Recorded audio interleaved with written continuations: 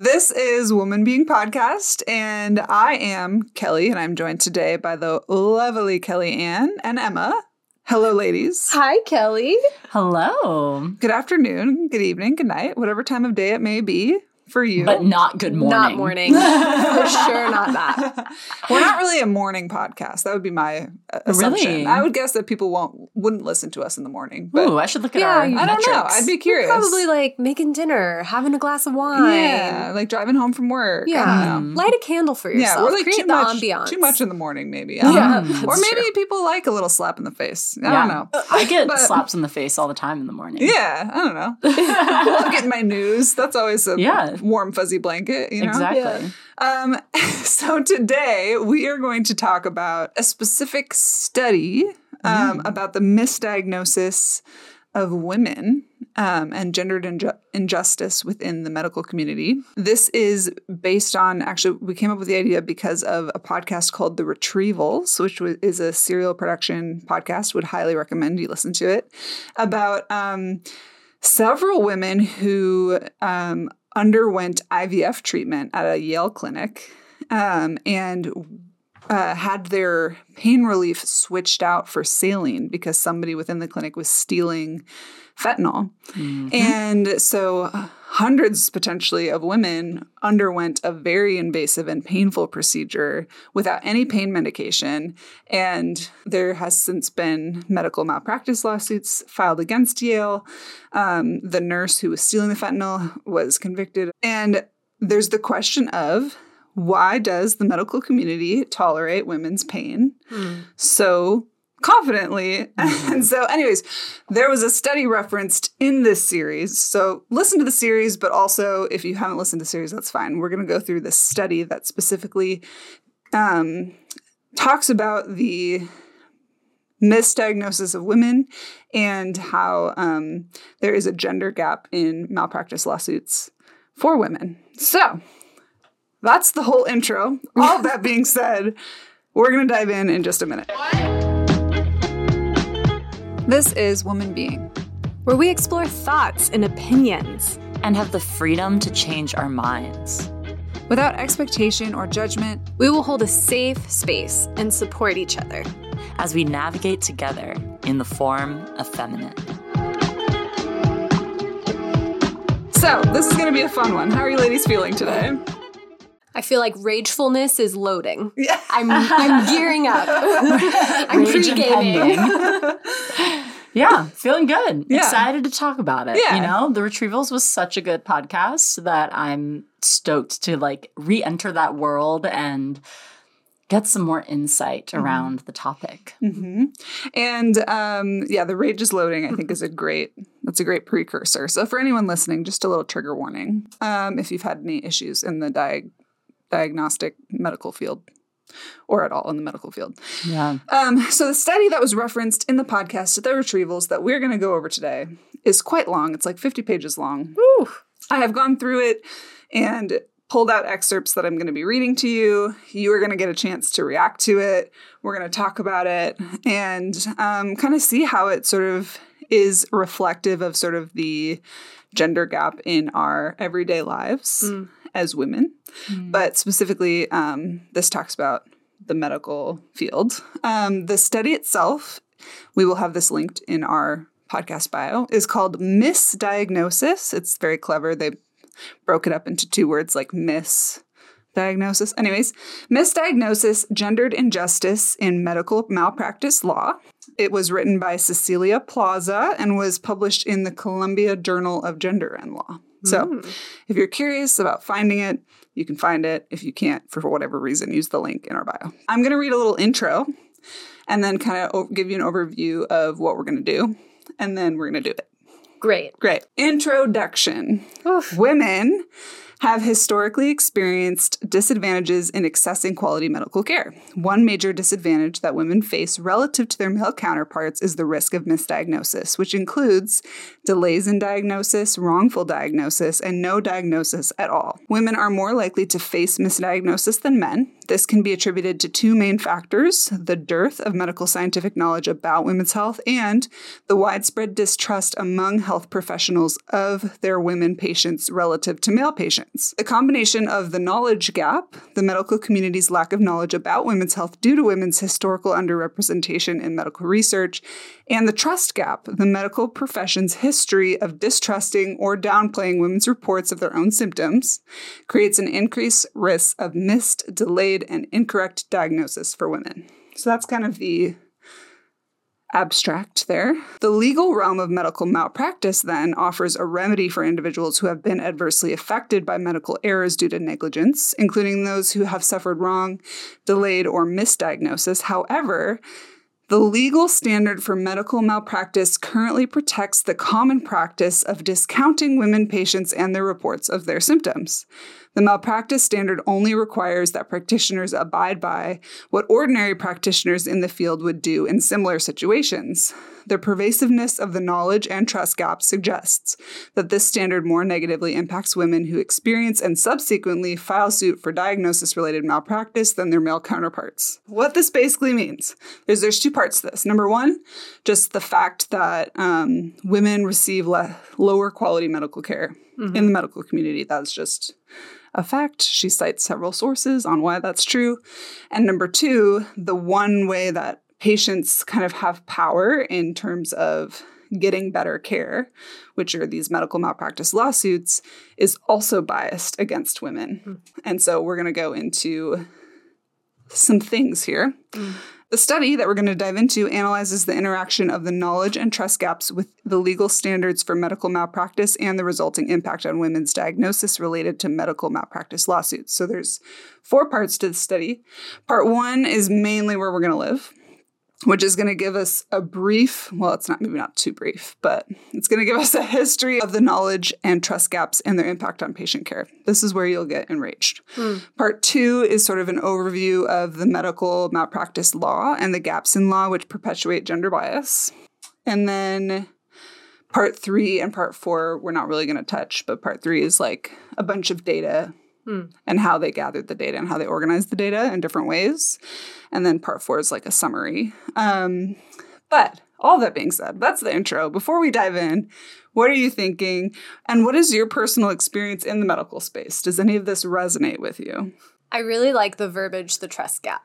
Like, that immediately rings home with me. And I'm like, oh, I know 100% what you're talking about. So I appreciate that this research names that specifically. For me, yeah, I've had a really interesting relationship with the medical system. I mean, from going to an OBGYN for extreme period pain when I was 18 and being given birth control as the solution that I chose not to take because I was like, I don't need this and it's not fixing my problem, to having like some really chronic health issues the last few years, bouncing around from doctor to doctor, not getting a diagnosis or being misdiagnosed, and finally having to land with this obscure doctor that was like a out-of-network, natural, holistic health doctor. And she actually helped me a lot. And so for me, like, I feel like I've experienced a lot of the gaps of the medical system with misdiagnosis, mistreatment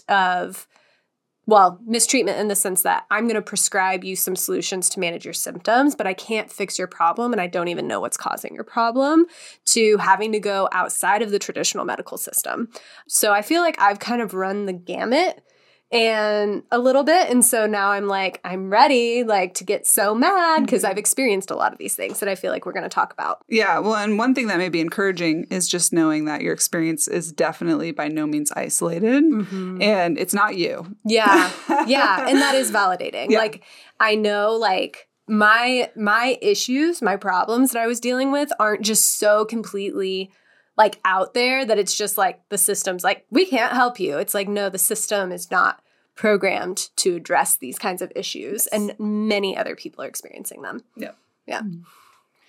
Yeah. For me, I would say I have less experience with like doctors and being in medical establishments. I'm partly because I have mostly avoided them. But there was a period of time where I was going to a lot of different doctors because of autoimmune issues that I was having. And during that time, there was a lot of, like, before I got to the point of finally going to a doctor, there was a lot of self-medicating that I went through in trying to essentially avoid at all costs, like, having to go to the doctors. I think that there's part of me that just feels as though there's not much that they can do for me. And that it's going to be a waste of time. And so I did a lot of just like popping pain relievers and stuff. Not like, that makes it sound like a lot, but I was like taking pain relievers because I had full body joint pain. So, but then it got to the point where I couldn't like just tolerate it anymore. But there was a lot of like dealing with that pain and just kind of having to like keep doing life and not going to the doctors because the doctors didn't seem like a viable place for me to go for it. And it was like a last resort kind of option to me. Yeah. And then I wound up getting passed around between multiple doctors and like having to like do all sorts of different tests. And that was exhausting for sure. But I have had mostly kind doctors and nurses that I've interacted with, I'd say. Except I had one horrible dentist that I will never go to again. But besides that, mostly okay. Yeah. Yeah. I mean, if you don't mind my asking, like, do you feel that kind of your lack of confidence in a doctor's ability to even help you might have something to do with that sort of delayed diagnosis? Or like maybe did you ever feel like your pain was not taken seriously or anything like that? I think that I struggled to take my pain seriously myself. So in my mind, it was like, oh, everything's probably fine. I'm just like sore or I'm just like tired. But actually I was having like an autoimmune reaction. And like, I don't remember the doctors ever telling me they didn't think that I was in pain or not believing me, but there was just a lot of mystery around what was happening.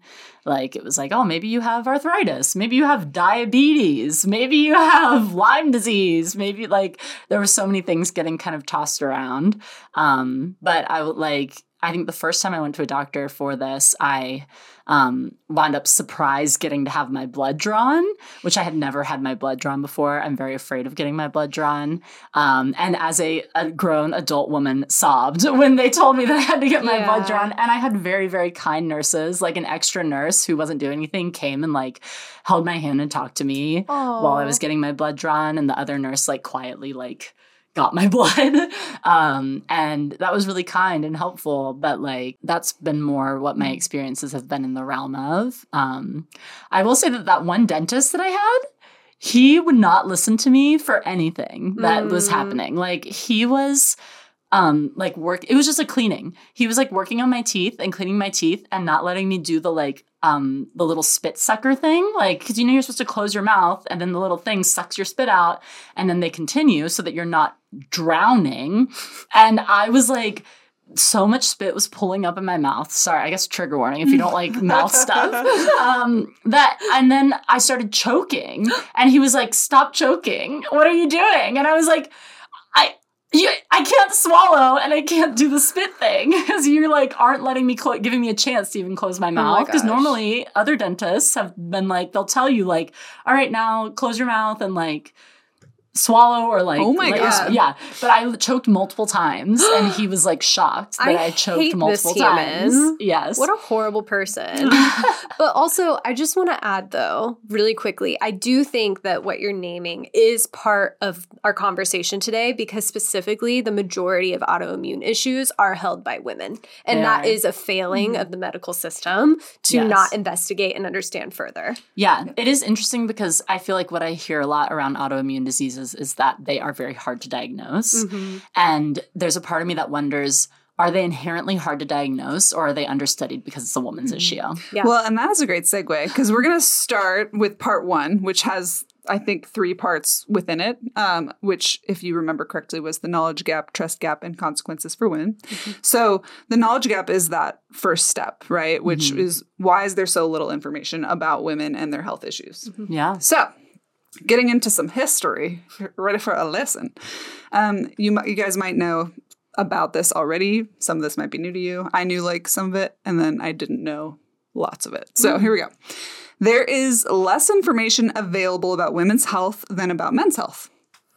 Sure. In other words, there is a knowledge gap between the medical profession's understanding of men's health and women's health.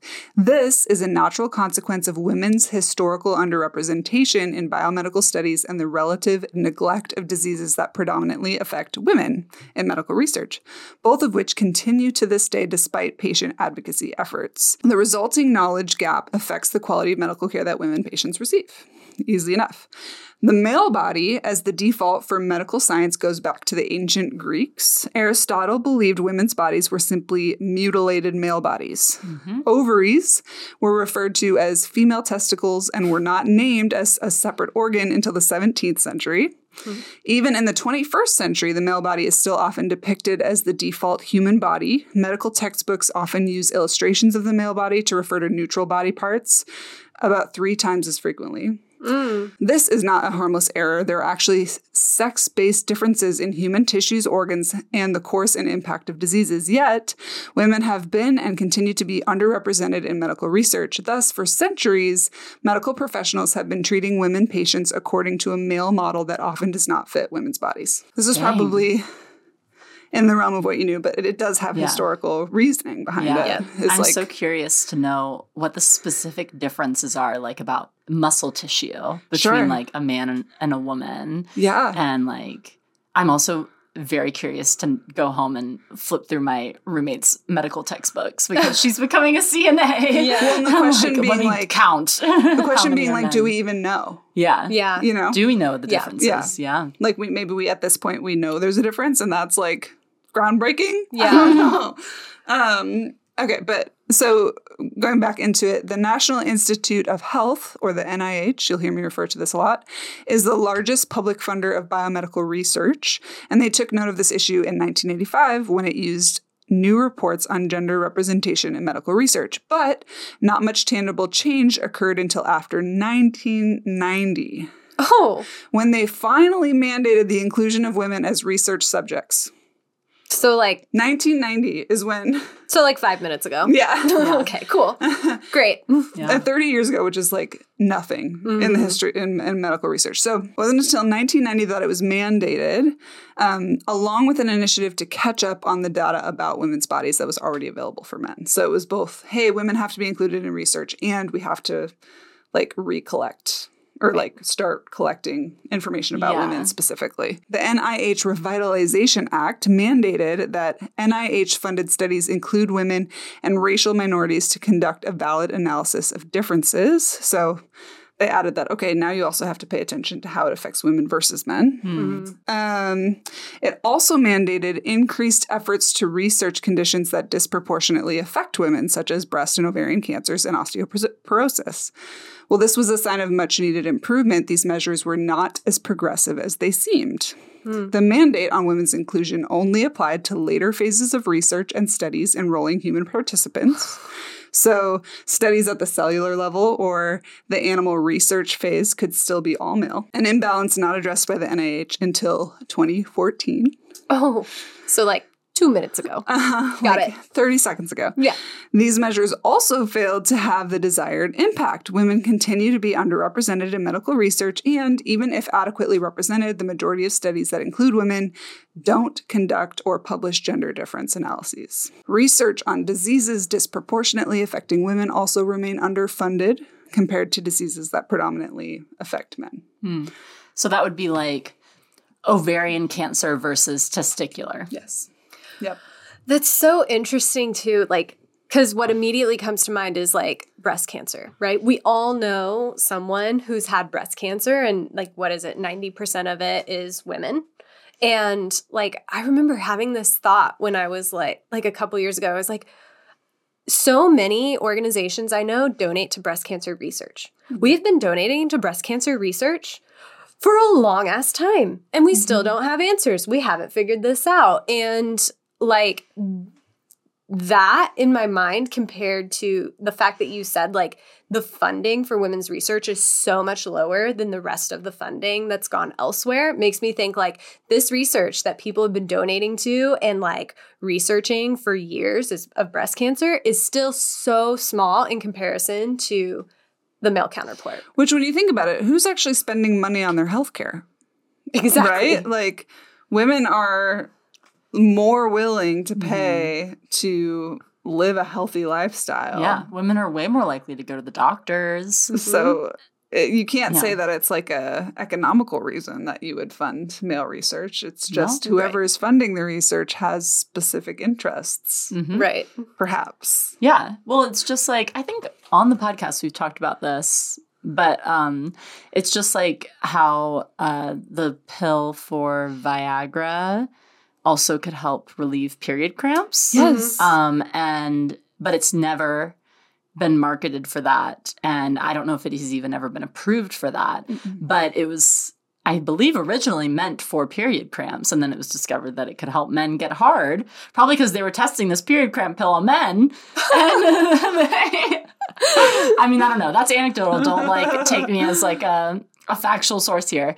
But thinking about something like that, like it is not actually necessarily a good economic decision that they're making. It's an emotional decision because it's based in patriarchy. Because women mostly have a period every single month, but men may not need to use Viagra that as frequently, you know? That is not a reliable, frequent thing that they're going to need, but... And it's only through usually a certain phase of their life that they need it. Yeah. Yes, but women have a way bigger chunk in which they are menstruating, and women would pay for something that would be better at regulating their cramps and relieving pain. For sure. That is just, that is something that would be a moneymaker. And the decision is not about money. Yeah. Yeah. Also, what you said about making emotion-driven decisions, to me, like the fact that it's not even, the fact that some governmental body or organizational body had to be like, hey, you need to include people of all types in your research. And until 2014, it was both like majority male animals being tested on. Like it's not like now necessarily, I don't really condone animal testing. But anyway, like the idea that it's like the majority like male like being tested on, it's like, I'm so sorry. That is not a data-driven decision at all. Just like you said, it's an emotional decision that like no one's thinking about really. I mean, I think it's a convenience decision because women have hormonal cycles and female animals have hormonal cycles. Right. There's like more variables? That make more factors. That create more variables, which, oh my gosh, it's almost like the more variables you have, the more considerations you have to make. Right. Anyways. Yeah. Like maybe factor that in and do your job. Maybe that should be factored in when we're giving women drugs. Yeah. So it gets worse. All right. Oh, good. So we know the NIH, applause to them. 1990, we started studying women. Hooray, right? No. The NIH is not the only funder of biomedical research. Most research is privately funded by pharmaceutical companies and reviewed by the FDA. Oh, good. So there are no federal guidelines requiring those private funders to include women in their studies, and the FDA has not implemented any such requirements into its approval process. So here's some fun facts about that. From 1977 to 1993, the FDA explicitly prohibited women, quote, of childbearing potential, unquote, from participating in early phase drug trials, which had a chilling effect on women's representation altogether. Researchers were hesitant to enroll women even in later phases of research, and women remain underrepresented in the majority of late phase studies. So that is called reproductive gatekeeping, I think, where women of reproductive age have been intentionally excluded from studies, I'm assuming as a reasoned by like a risk to their childbearing ability from that is so stupid. Like just unfathomably stupid. Like it's not even logical Because, so to tell women, young women that are of childbearing age, that they cannot participate in a medical study because it could affect their fertility is not factoring in the fact that they are 50% of the fertility Exactly. in creating a baby. So their husband Yep. or spouse or whoever could participate in this study, and it doesn't matter that he's of childbearing age and that his fertility could be at risk. That is irrelevant. That makes no logical sense. Also, what about the fact that after you've done the study and have tested it on 0 people of childbearing age, you are giving these drugs to people of childbearing age? Exactly. So we won't know if it impacts fertility until it is released to the general public. And then, we have some problems. Yeah. And so instead of consenting adults participating in a study, Yeah. you are releasing untested drugs onto the market Yeah. that could potentially be very harmful. Yeah. And on top of that, who are you to decide whether or not this woman gets to risk her fertility? Exactly. That is not your job, actually. Yeah. Like, it is not these organizations or whoever's job to determine that women don't get to do something that's going to risk their fertility. In fact, women get to choose whether or not they want to do that. Yeah. It's just like how people will reject women from getting hysterectomies. Like, that is wild. They're like, well, you don't have any kids yet. Or what if you change your mind later on? Who cares? She's Not a your consenting problem. adult Oh my who's God. making a decision. And we get to do that. That is part of, like, living in a free nation. Yep. Yep. So it continues to get worse. Another fun fact, FDA still does not require representation of female cells or animals in early phase research, nor gender difference analyses for late phase research.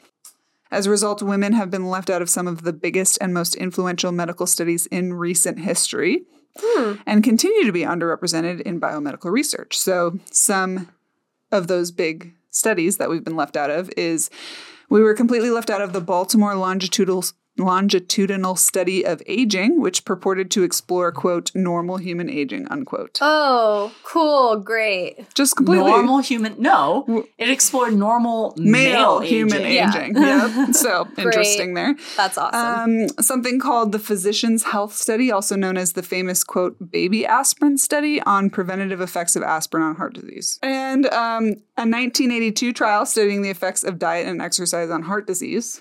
So the number one killer in the nation after, is it cancer? I think it's after cancer. Yep. Actually, both of those studies are related to heart disease. The women were just left out. Yeah, we don't care about their heart disease. And this one gets me. Even studies examining the effects of obesity on breast cancer.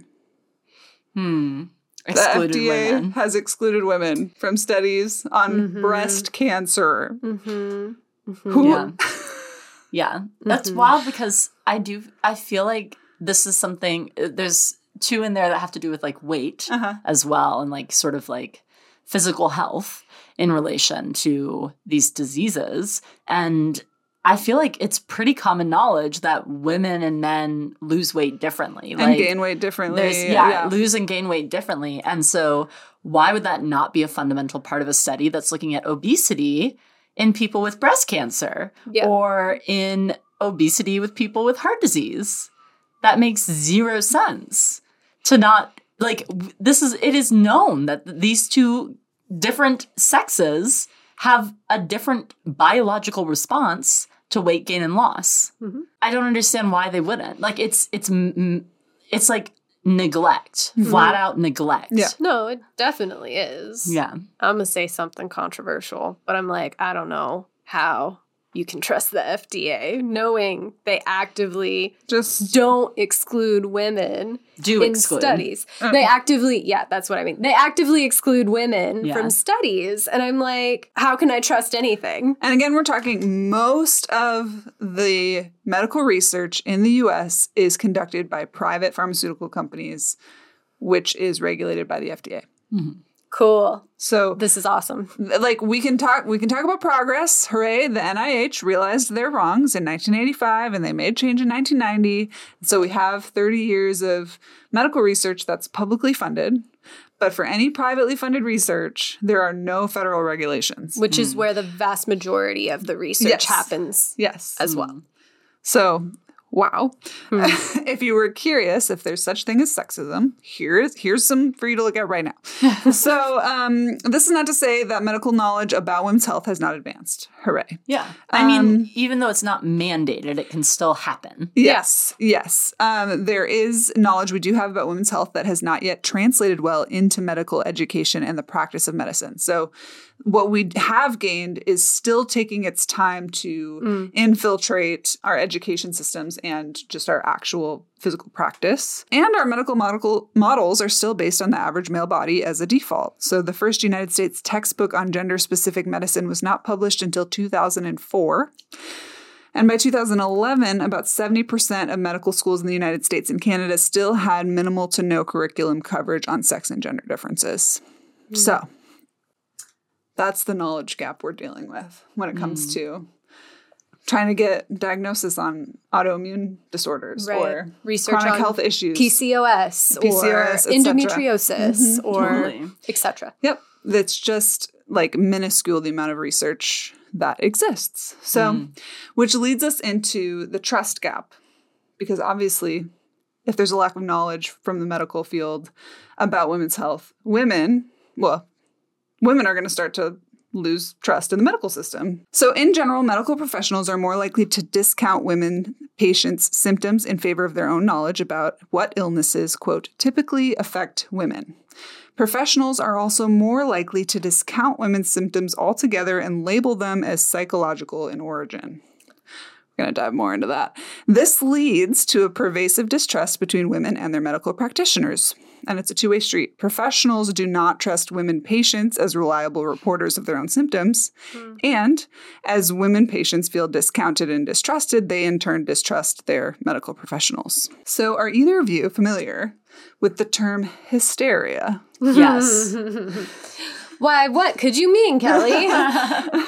The history of distrust begins with hysteria in the 5th century, when the term was first used to refer to illnesses in women caused by the womb, which at the time was nearly every illness that could afflict a woman, based on medical science at the time. All came out of that little womb. Yeah. It was just reproductive in The nature. devil's playground. In the 18th century, this definition changed such that hysteria became a catch-all category for women's illnesses, particularly those thought to be psychiatric in origin. This idea of a connection between women, their reproductive organs, and psychiatric illnesses stuck around through the 19th century and was solidified in the 20th century with the Freudian school of thought. Thanks for nothing, Freud. The significance of the history of hysteria for modern women is that the idea that women's illnesses and symptoms are tied to women's reproductive systems, which is something called the bikini medicine approach. And why? You know what? It's kind of cute. I don't know. Bikini medicine approach. I think it's kind of cute. I think it's a little patronizing, but it's also kind of cute. It's like the no-no zone, you know? Yeah.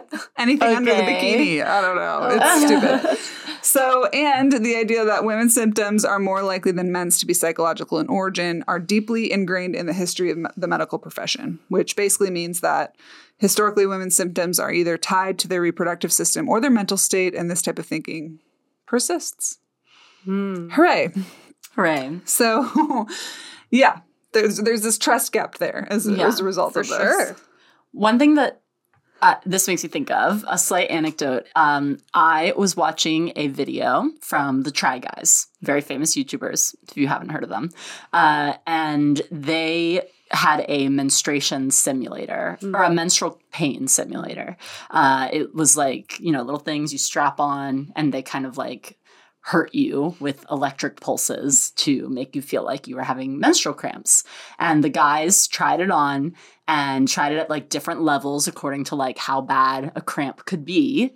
And they were in so much pain, like doubled over, and had to go through their whole workday with these things on. They had one of their female producers try it on to like confirm, is this really how painful it can be? Because they were like, I don't believe it's this painful. Like, this is so bad. This is so, so painful. There's no way women just walk around and like go to work and go about their days and they're feeling like this. And she put it on while one of the guys sat next to her and had it on, and they went up to the same levels at the same time. And she was cool as a cucumber the entire time. And he was like once again, doubled over in pain, like so painful. And she was like, yeah, this is pretty much how it feels. And like, it was funny to watch them realize how painful it was. And obviously every woman's experience is different according to how painful her period is. But women are expected to go about their days sometimes in immense pain while menstruating. And I think that if women are able to tolerate that and go through that, really doctors should be worried about them not expressing how much in pain they actually Seriously. are. Yeah. Not thinking that they are lying about being in pain, but that they might be lying about how bad the pain actually is. And like when a woman actually expresses that she's in pain, being like, oh shit, she must really be in pain. Exactly. Then, because women in general Have a higher pain tolerance. Yes. So to not believe women in that respect, it's just like baffling to me when women consistently go through some of the most painful things in life, whether it's through regularly menstruating every single month and going through the pain of that, and then on the other end of the spectrum, giving birth. Like, women are able to endure so much pain. We should be worried that women are experiencing more pain, not that they're not experiencing it at all. Like, the hysteria argument is so flawed in that respect to me. We should be worried that men are overemphasizing their pain because they can't handle a freaking period cramp. You know, like I just don't understand. I mean, I do understand because obviously we're in a male dominant society that prioritizes men and their needs and their wants and not women's. But it is just so illogical. Well, if you think about like going back to the Greeks, if we truly believed that women's bodies were just mutilated male bodies, then of course they're just not functioning the same, right? Of course you're going to have like painful experiences because you're just an impure version of a man. Yeah. Yeah. Which is really gross. It is. But like those historical realities are significant. Yeah, like they are. we don't think like logically that way, but they still persist in like our implicit culture. Yeah.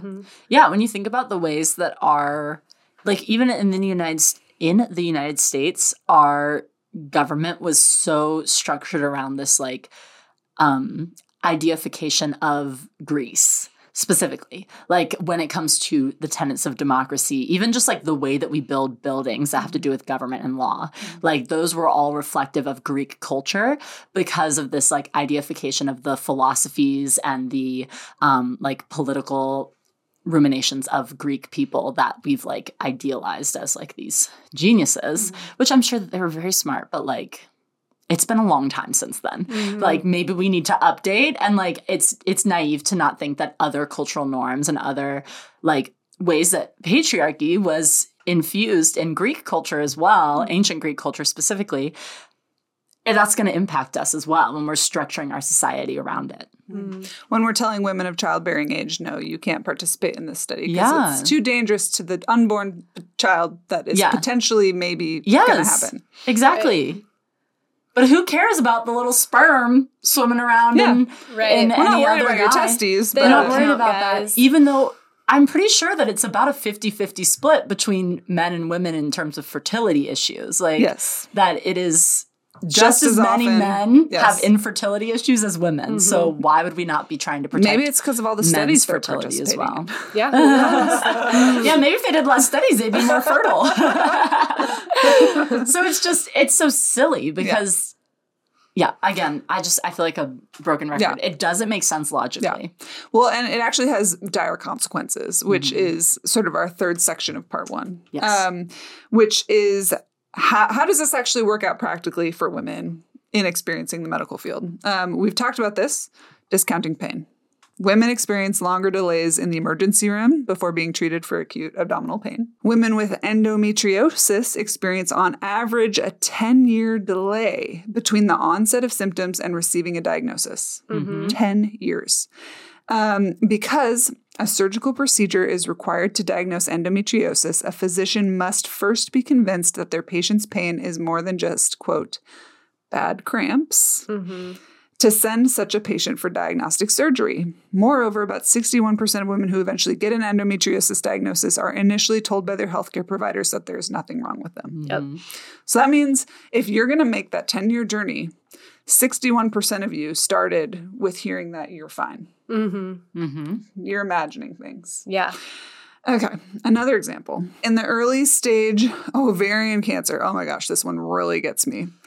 It's often completely missed until later stages when the survival rate has dropped significantly. Like, we're talking like you might have a 30% chance, or sorry, a 90% chance of survival in early stage.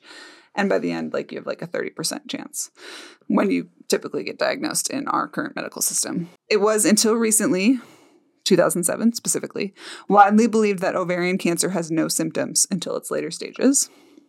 The truth, however, is that there are symptoms: bloating, pelvic or abdominal pain, difficulty eating, feeling full quickly, urinary frequency or infrequency. Women with early stage ovarian cancer often have these symptoms prior to diagnosis, but are frequently misdiagnosed with IBS, UTIs, or simply told that their symptoms are normal for menopausal women.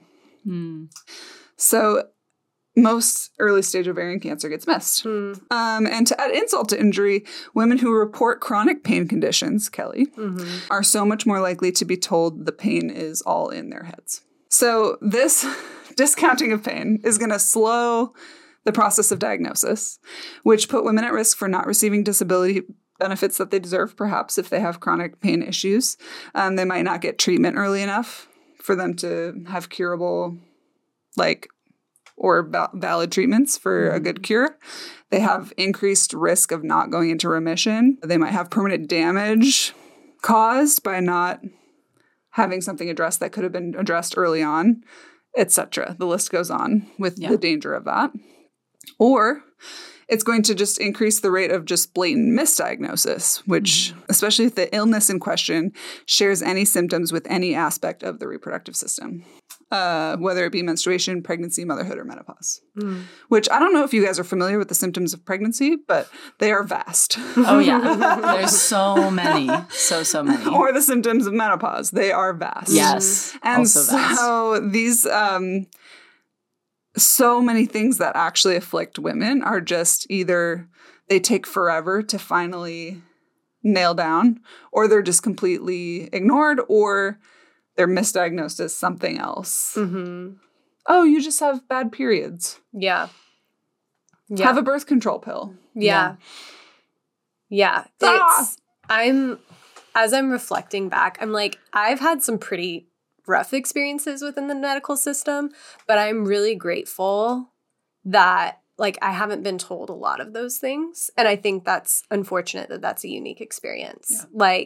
My doctor, when I went to when I was 18 and she gave me birth control, she was like, I think you have endometriosis. I don't really know, because there's a surgery, which, by the way, how crazy is it that something that is estimated to affect a large portion of the population, you can't diagnose properly and formally without an invasive surgery. Yeah. Well, and I've also heard that there are things like certain types of cancers in men that can just be detected with a blood test. Exactly. Why is there not a blood test for endometriosis? Seriously. Why does that not exist? Yeah, it's wild. There's a influencer that I follow. Her username is Mick Zazon or Zazan.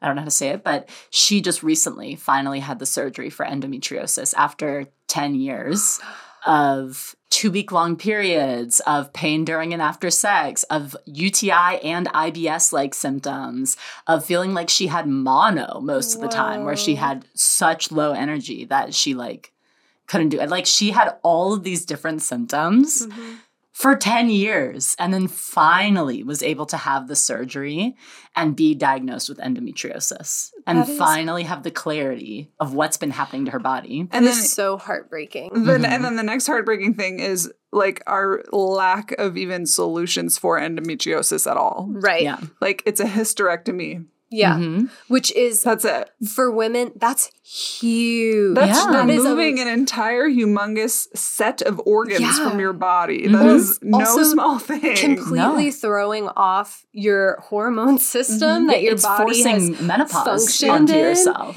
Yeah. And I think anyone thinking that this doesn't affect them or doesn't have anything to do with them, like, you know, people with hormonal cancer, like you yourself might be experiencing symptoms that you are struggling to figure out what they are. Like, this is very serious and like impacts women literally everywhere. Like, surely there's something better. Like, this is sort of like we're going back to the dark ages where it's like, oh no, you have an infection, we're going to cut off your leg. Yeah, literally. You know what I mean? Like, that's how bad it is. Instead of like, oh, let's find drug treatments. Let's find like hormone treatments. Let's figure out why the cells want to reproduce outside of the uterus. Like that is endometriosis. Let's figure out why that's happening. Yeah. Is there a medication that can reduce that cell overgrowth? Like, I'm sure that there are people researching this. There have to be, or maybe they're not. I don't know.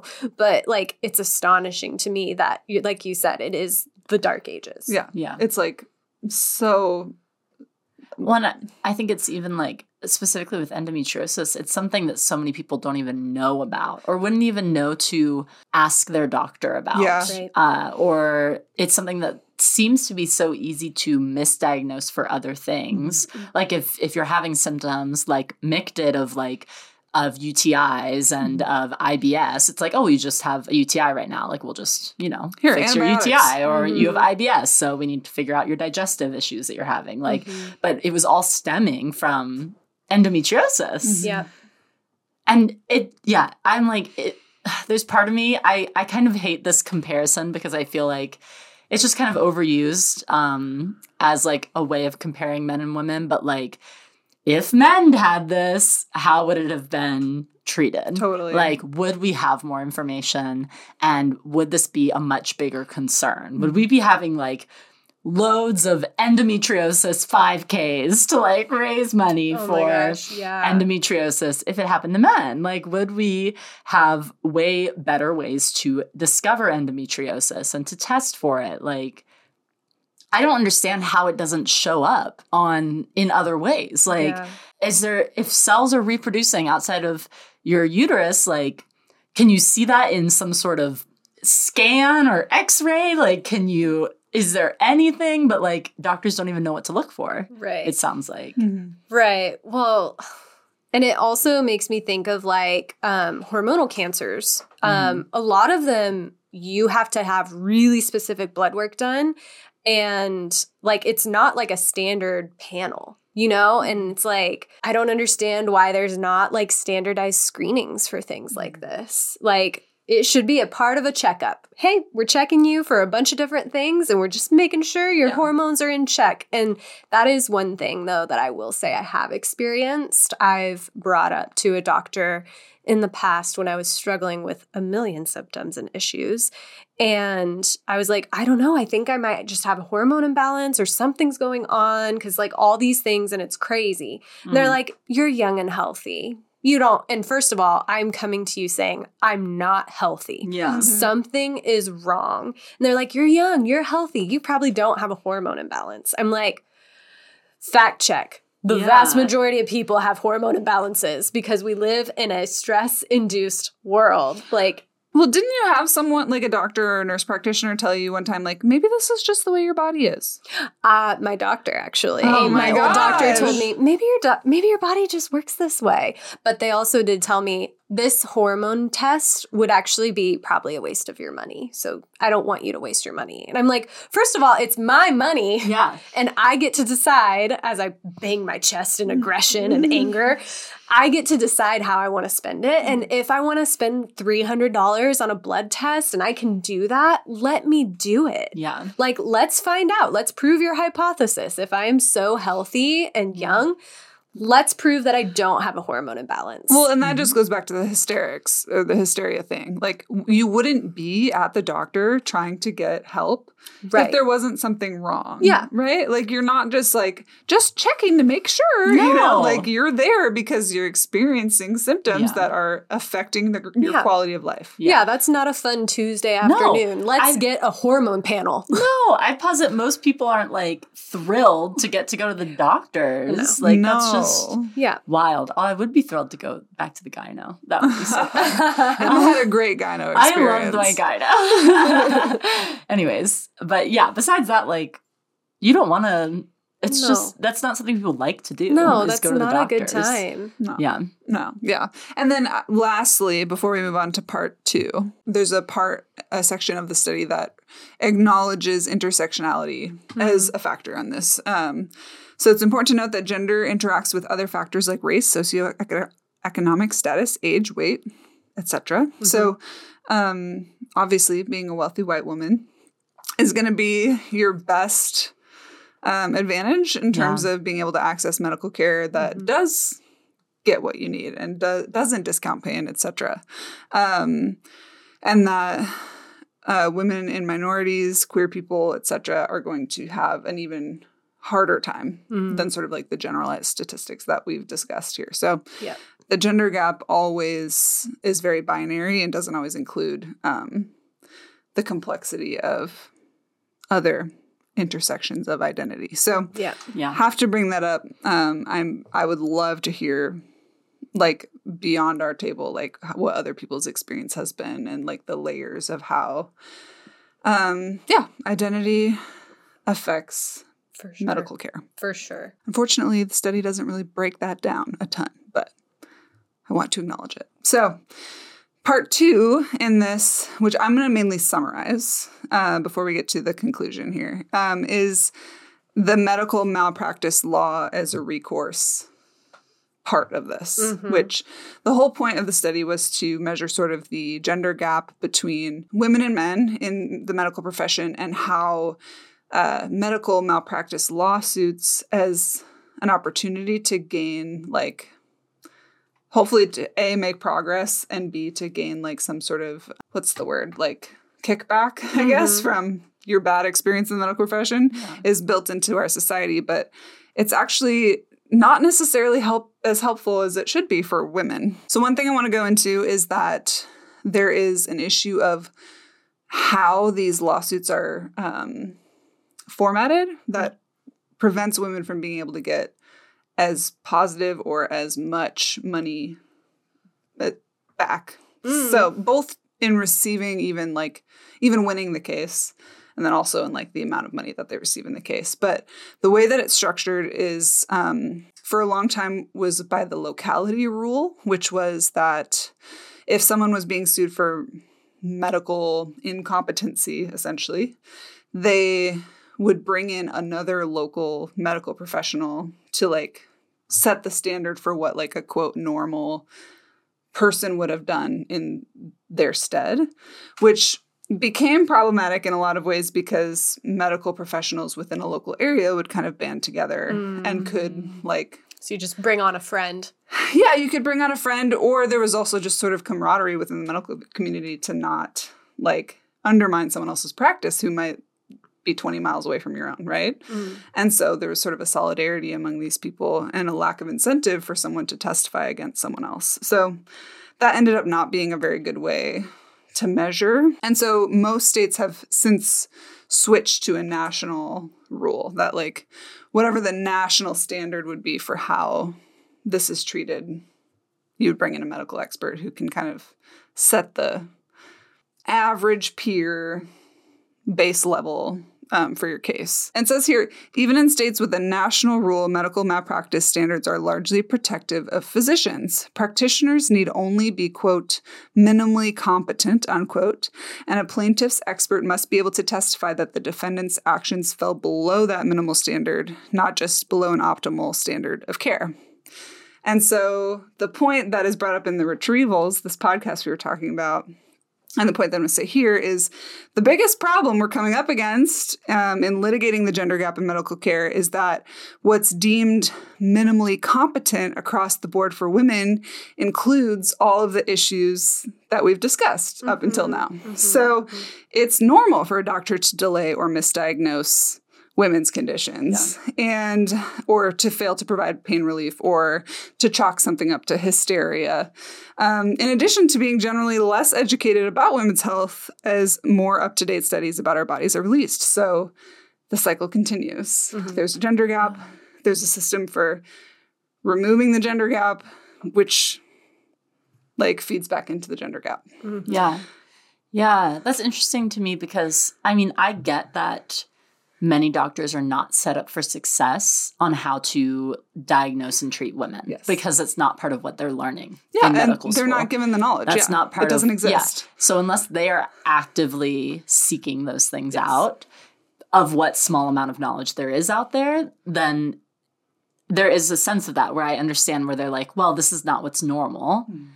But that also just perpetuates that same norm and like reinforces it as correct rather than just common. And like it puts you into that loop of, well, like, yes, this is like a disparity that we have in the medical community. We want to try to sort of correct it, but also all these doctors that are already out there, they haven't had a chance to learn these things. So they can't be prosecuted for them because it's actually normal, but maybe we'll try to sort of kind of fix it eventually one day. Kind of. Yeah. And the example that's brought up, I think in the study and also in the retrievals is like women's heart attacks. Symptoms are different from male heart attacks. And so as a result, women's heart attacks are often not like caught.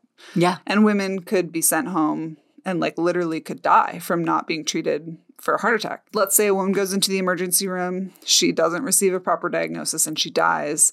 In the lawsuit, they could basically be like, well, yeah, a lot of practitioners would miss that. Therefore, that's normal. Therefore, they didn't do anything wrong. Yeah. And yes, I think about the fact that I could have a heart attack and not know it often. Like that is something that rotates in my head because I heard that one day at a doctor's office. Yeah. And I was like, I could have a what? Like my symptoms are different from a man, and so I may not even know that I'm having a heart attack. Well, I don't think I even know that a woman could even have a heart attack until like until I don't know, last 10 years.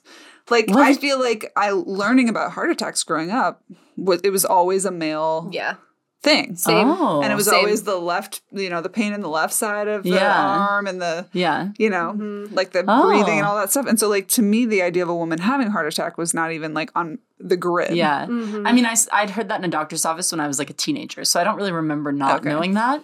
But I think I also just assumed like we have hearts too. So they could be attacked. They could be attacked. Obviously, that's not really how a heart attack works. But that is a big fear. It's like, what if I don't know that I'm having one? Or I've thought about this a lot recently is what if because we're talking about how women have such high pain tolerances, women just like bear through a lot of pain before actually going to a doctor. And I will have the fear that I'll have appendicitis and not know because you'll know. If that's what everyone tells me, but like I don't know that I'll know. I know, but like I've seen someone actively have appendicitis. But was it a man or a woman? It was a woman. Okay, you'll know. I'm just saying, but I don't know that I'll know. I mean, some people, it's true. Some people don't know, and their appendix like ruptures, and it's like mortifying. I've seen that too. Yeah, that was a man. That's just like another fear where it's like if I'm not feeling or registering all the pain that I'm feeling, then I'm going to have a medical issue and not know. Well, and then it will be too late. I can definitely see for you as a person who sort of has a history of kind of not acknowledging your own pain. Yeah. That I like will feel tolerate scary. a lot of pain. Yeah.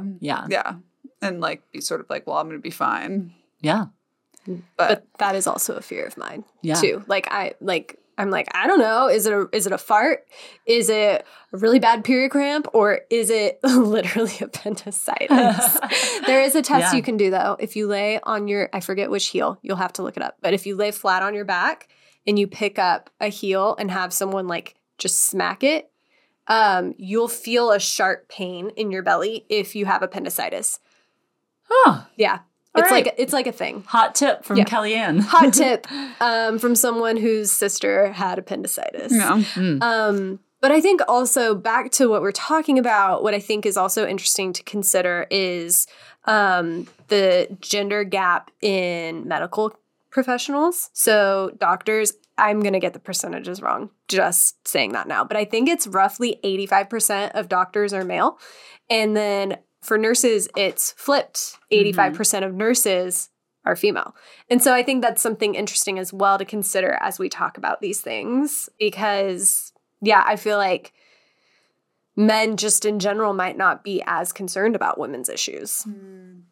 Well, I think that's interesting because I think depending on the woman, sometimes I feel like woman doctors can be more dismissive because they come up against this kind of stuff all the time. That's a hot take. I don't know. I will say it was a female doctor that told me, like, my hormones were probably fine because I'm perfectly healthy. And I'm telling her I'm not perfectly healthy. Yeah. And then telling me it would be a waste of my money. Yeah. And I almost wonder if there's like a tendency for male doctors to be more susceptible to like an emotional woman. Whereas like a woman is maybe more likely to dismiss an emotional woman. I don't know. I don't know if that's true, but I do think women in the medical field have had to overcome so much to just even be afforded the right to be there, which I think that requires a little bit of a denial of the femininity that the woman has. I don't know. I don't know if that's true, but sometimes that has been my experience. Yeah. As like a counterpoint, I was listening to someone's birth story, and they wound up having to have their baby stay in the ICU for like 6 weeks afterwards. Yeah. And they had a male doctor, and they also had a male, I don't know if anesthesiologist is the right word, but the person who came in to give her epidural. Both of them were extremely disrespectful to her, so rude to her, did not care. Yeah. The man who was supposed to administer her epidural told her to not stop squirming all over the place, but she was in so much pain that she couldn't, and they didn't realize how far along she was, and she literally like popped the baby out 2 seconds later. It was like she didn't even get a chance to have the epidural. And he was like, you need to stop moving around so much, young lady. Apparently he also called her young lady, which is gross. But she said during that time, obviously they spent so much time at the hospital, and she had so many nurses that were so caring, female nurses that were so caring and like so helpful towards them. And she talked about how like I could tell you the name and like all about all the nurses that we worked with, but I couldn't tell you a single thing about the doctor that we had because he was so uninvolved and not concerned with us. I mean, it could also just be like a reality of being a doctor. You know? Like I do think that's part of it. Nurses do a lot of the legwork when it comes to patient care and all of that. Yeah. For sure. Shout out to the nurses. Like, we love you. We need you. We respect you. Like, I mean, my sister's a nurse now, and she's like, yeah, it's basically a nurse's job to make sure the doctor doesn't, like, royally fuck up. You're the one making sure the dosage is right for the medication, and they have they do so much. And being paid less for that. And it also could be on my part an expectation that if like a woman doctor would like be more open to like a certain type of complaint, whereas like I would expect a male doctor to be more dismissive. So that could be kind of like the fallacy of the great dad versus the mediocre mom. Where a dad does like bare minimum, and you're they're like, wow. Yeah, they're like, wow, you're an amazing father. Yeah. And a mom does the bare minimum, and it's like, you're hurting your children. Yeah. Ooh. Yeah. Yeah.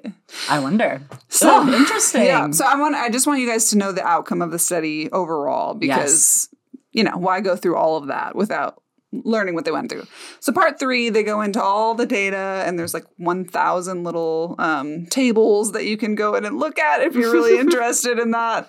I read through it and skimmed through most of it, but the data's there. But the conclusion is, if all of what we've discussed wasn't enough, the study does conclude that women tend to overall recoup less money when or if they actually get to the point of winning their civil case. So there is a pay gap. Once again, the present study has found significant differences in recovery amounts for cases in which the patient is female versus cases in which the patient is male, even accounting for a host of contextual factors among adult patients experiencing serious or fatal injuries, and particularly among such patients over the age of 60. And the study talks about this a little bit, like that the older a woman is, the worse. I wish I could remember the word. The worse kind of recoup that she's going to get, compensation that she's going to receive, because there's like less potential future that has been damaged. Oh, gross. Oh, because obviously a woman's potential future is based on whether or Right. not she can give birth. Yes. Yeah. So if she's past childbearing years, she's not Yeah. of as much value. Yeah. Oh, Okay. no. Wow. So- So there's not that same trend with men, though. Mm. So the study adds to the current body of research by showing that there is a gendered injustice in both the medical and legal fields, and the gender imbalance in each field reinforces the other. The current medical malpractice standard of care protects a disincentive to change the knowledge and trust gaps, and some policy change is likely needed in both the medical and the legal spheres to better protect women patients and plaintiffs in medical malpractice cases. So that is the conclusion. There is a gap from start to finish. And it does seem to be sort of self-reinforcing. And it's also, I think, to me, just shocking to learn how little there is to be known about my body. And also how much weight women have to now carry to research for themselves what the latest information is about our bodies. Yep. Because we can assume and expect that our doctor doesn't have it. I can't help but think about. Okay. We're talking about how ancient Greek culture Yeah. affected the way our society was built and sort of some of the foundational values and ideas that we carry as a nation here in the United States of America. There's another really large entity that affected a lot of that I think is also affecting these things that we're talking about. When we talk about the value of women being intrinsically linked with their fertility and their ability to give birth and procreate, whereas men have varied and multifaceted value that is applied to them. Mm-hmm. I think that Christianity's influence on American society is a huge, underlying web with, why so much about women is being discredited here. Mm-hmm. Because there is such a history of women being the sole bearers of children, responsible for children, women's purpose being children, while men's purposes, varied and vast. Exactly. Mm-hmm. Exactly. So that's fascinating to me to think about as well. And obviously we have so much experience with Christianity and the ways that it's impacted us. And I think that Christianity and the medical system coming together is a whole hairy, tangled web. Oh, well, for I sure. mean, Christianity or evangelical vote is one of the largest political entities on the right side of politics, right?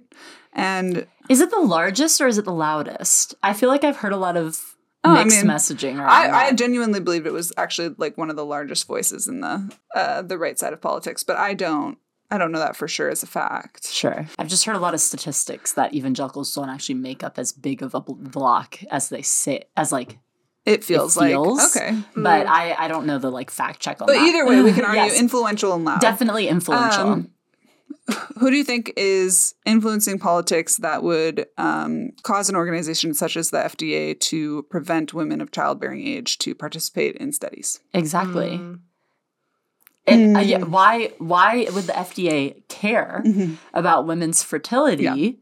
Yeah. In a test that they opt into being a part of, if it was not also linked to this moral idea that women in childbirth are one and the same, just as women are used for childbirth throughout the Bible and Christianity. And what political entities do you think might come up against any sort of potential suggested legislation about the federal requirements of the FDA and other private pharmaceutical companies to include women in their studies? Just a question. Yeah. I think so much of the reality, obviously, I think the Christian faith is a piece of it. But the activism of the Christian faith in politics in America, I think has deeply wounded and prevented progress in so many of these areas. Yeah. Yeah. Well, and isn't it the church originally that funded a lot of the building of hospitals? Yes. Like back in the day. The American Red Cross is a Christian organization. They're inherently connected, Yes. right? And so at least from the inception of the hospital system. Yeah. And so it kind of makes total sense to me that there would be significant crossover. Exactly. Yeah. It's hard to like ignore, to me, the idea that there's all of these different things that are influencing it, and bringing it, like all of these things have the common interest of oppression of women, of submission of women. And it is so unjust, and like it is, I would argue, morally corrupt to allow those like not mainstream thoughts, ideals, etc., influence like our access to healthcare and to knowledge. Yeah. And it really ties into like this ideal edification of the heteronormative and monogamous values held by the church and preserving the traditional family unit, which has been a huge force for so many years. Yeah. And still is a huge force. Yeah. Which, it's like you would think that stuff like this would be no-brainer. Yeah. But I thought we had separation of church and state. What about the that? Funniest thing ever. Yeah. Oh my gosh. It's really not. It's not. And I think, again, this just makes me think, like, back to the point I made earlier of, like, anyone that thinks this doesn't affect them or doesn't impact them, you're wrong. Like, this bleeds into, like, every area, and it also impacts people you know or you. And so I think it's something that, I don't know, I want women to rally and just demand better. I know. Also, I know that it takes, unfortunately, time for people to catch up to women's demands. Like, what is the solution here? I think it's, do we call our representatives, call your senator and be like, hey, were you aware of this? I want federal regulation that requires women to be included in medical studies. Thank you. Like, so let's close the knowledge gap. And then I think as a result of more and more physical data that is incorporated into education and the medical field, we're going to have better equipping of medical practitioners to close the trust gap and beyond. And I think with the inclusion of women in studies, we also have to talk about race. We also have to talk about sexual identity, et cetera, so that more and more people are included and the differences and how drugs affect people's systems is included. And, like, we are not all white males. No. Yeah. Well, I mean, I would say another part of this is divesting like capitalist incentives from the medical field. Yes. Because one example that I've heard recently was there's a medication, I don't remember the name of it, for helping people who have HIV, and which is obviously predominantly homosexual men. And there are many men that have benefited from this medication. They have been able to regulate their HIV and able to, move forward with their lives and live a better quality of life. But this medication had long-term side effects that broke down their joints and caused a lot of different like physical, essentially like, what's the word? Degradation. And to the point, one man that was interviewed about this talked about how he had to retire early from his job because he couldn't physically like carry on. But the company that creates, the pharmaceutical company that produces this drug, had an alternative that they didn't release yet that didn't have those same side effects because their patent hadn't ended on the current one yet. And they would make less money if they released the other one while the patent was still going on the first one. And so what they did instead was they waited until that patent was ending And so then like once the patent ends, people are able to make like off-brand versions of the drug. But right when that patent ended, they started the patent for the new drug that they had in their pocket for years and hadn't given to people, which was a safer version of the drug. And so then all the people that were on the other drug were kind of forced to go onto the new drug that was really expensive and that was under the new patent, or suffer the consequences of the side effects of the other drug, and they get to pay less because you can now get a generic version of it, but you're going to have all of those side effects. And there's so much in medicine that it's infuriating. Yes, there's so much in medicine that really comes down to financial gain. Right. I know earlier we were like joking about how they aren't actually thinking about money making here. Because there's so many emotional decisions that are made. But I would argue that this was a financial and emotional decision because financially they were able to profit more off of these people's illnesses. But they also emotionally, I would argue, probably don't care as much about these people suffering from their side effects because they're part of a marginalized group as homosexual men. They are not part of the, general like top tier people within a patriarchy. So sucks to suck, and we're going to make money off of you. Well, and that is one of the problems about just the FDA in general, is that the way that the system is set up incentivizes people who have money to gain. Yeah. Right? And so we have low cost, cheap, accessible, like information and drugs available that have been approved in other countries that we can't get in the US because nobody has any incentive to get it passed and to fund the studies to make sure that the FDA approves it. Yeah. And that is another issue. Yeah. It is a dirty, dark hole. Yeah, the more it is. you learn about things like patents, it's ugly It is. and really gross. And it also prevents research. Like we mentioned earlier, Viagra can also help with menstrual cramps, but it's not because it's under a certain patent, it may not be researched or available in a different way, or just have the sign off to be prescribed for different things, even though it's something that's available and could help people. It's really tragic. I mean, and to go further, like, I was chatting with a friend who's in medical school right now, and they were talking about how you're learning about the body and you're learning about how the body works, but also there's a level of cognitive dissonance that has to happen because you have to be on some anti-anxiety meds because it is the most stressful thing that could ever happen to you. And then you need caffeine because you're trying to study and cram. And then you also need to take some sleeping pills because you got to get some sleep. But also then it's like this vicious cycle. And they were just saying we're not meant to live the way we live.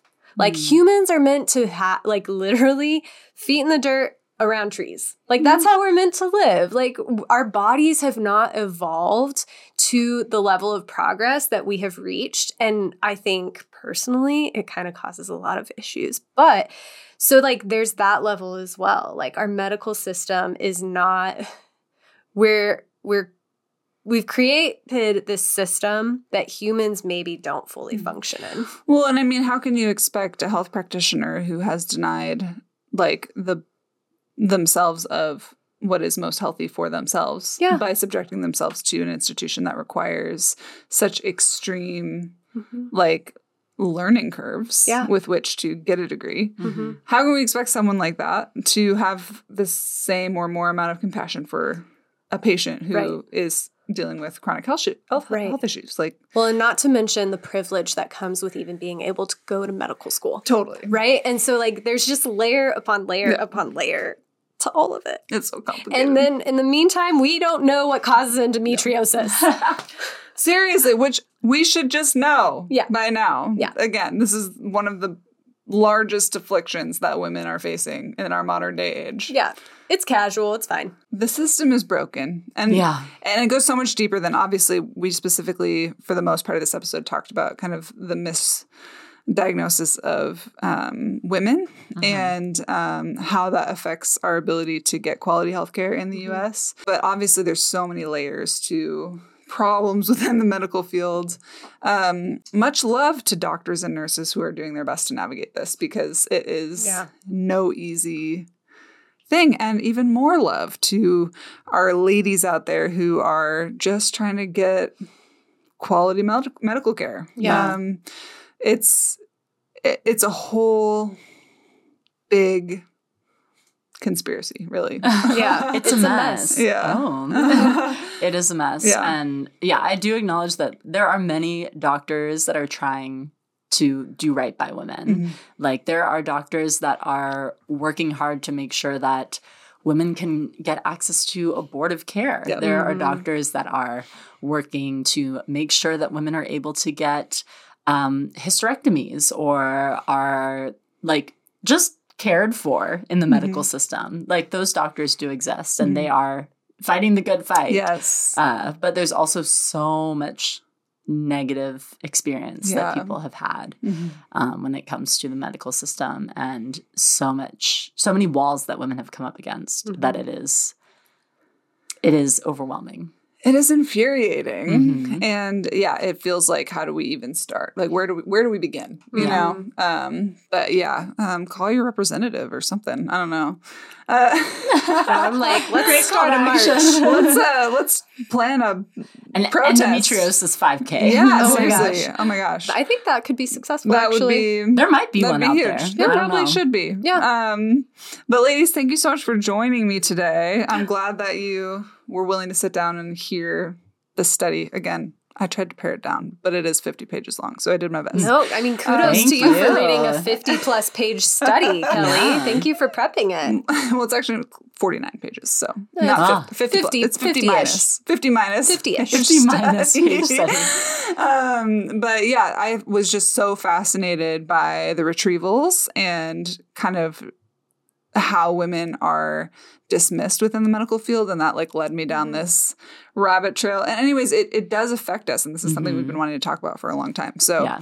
I do think, like you said earlier, Kel, this is a great example of how sexism has persisted. yes. Whenever people make the argument that We're past that. Yeah, that sexism no longer exists, that we don't need feminism anymore, you can point them directly to this kind of stuff. Like this is a blatant example of sexism. Yeah. Take a look at some hard facts, Yes. some hard data, and you're going to see some really big issues that Exactly. are not just like, like mean. They're like killing Yeah. people. Yeah. Yeah. So, again, thank you for joining me today. Thank you, woman beings, for joining us.